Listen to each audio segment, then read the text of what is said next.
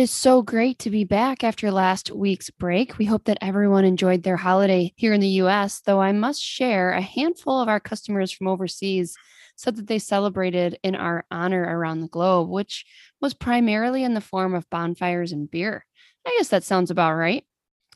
So far, the month of July has had a few key headlines, one being the heat out west that is set to get even hotter. We have a strong US dollar that is working against commodity prices, and Europe remains awfully quiet with traders on holiday. After having Monday off, our team came into Tuesday with three reports to pump out.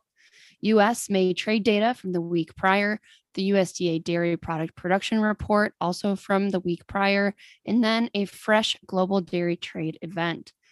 Lucas, some interesting cheese figures from the US within that dairy products report. Can you break down those key takeaways and fill us in on anything else that was important within that data?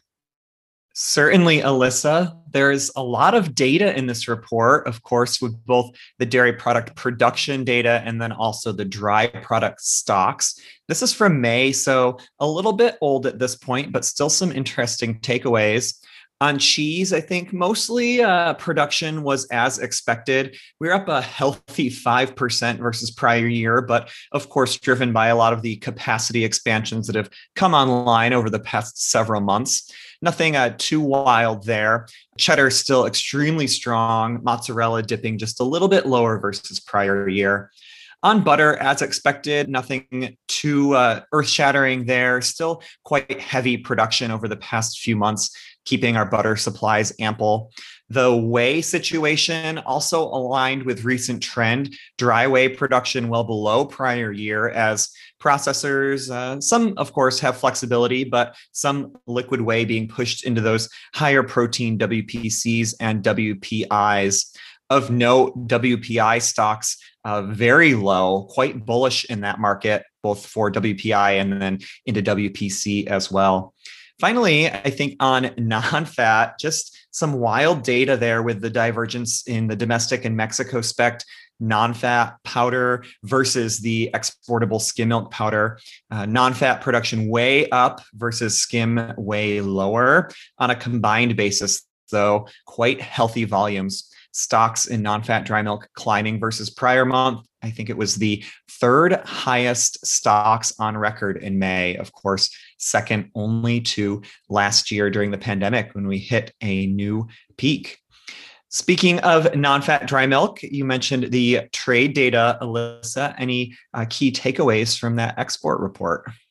Yeah, the lead story in that May export data was undoubtedly the record non fat dry milk exports, as there was robust demand from Mexico and Algeria. There was also a nice uptick in whey shipments to Asia, as well as butter moving into Canada and Bahrain.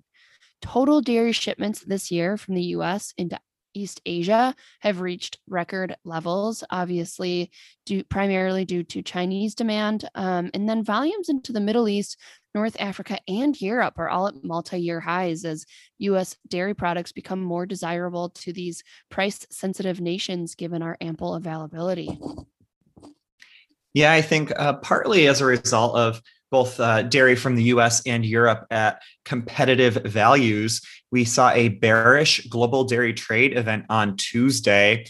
Key indices, basically every single product's weighted average sank lower. And this was despite strong buying that persisted from China, as we've seen over the past several auctions. It was instead places like the Middle East and North Africa that dipped out of the picture and are probably resorting to substitution or just kind of holding off those purchases to avoid paying what is still a healthy premium for New Zealand product. It was a relatively short auction, just 12 rounds. The winning price lower for the sixth consecutive event. But certainly this one was the most bearish that we have seen in quite a while. Any other key takeaways from that GDT, Alyssa? The only thing I would add is that strength in the US dollar that we've seen over the past few weeks, that's made building inventories of these dairy products pretty unattractive within those regions that are seeing lower purchasing power as a result.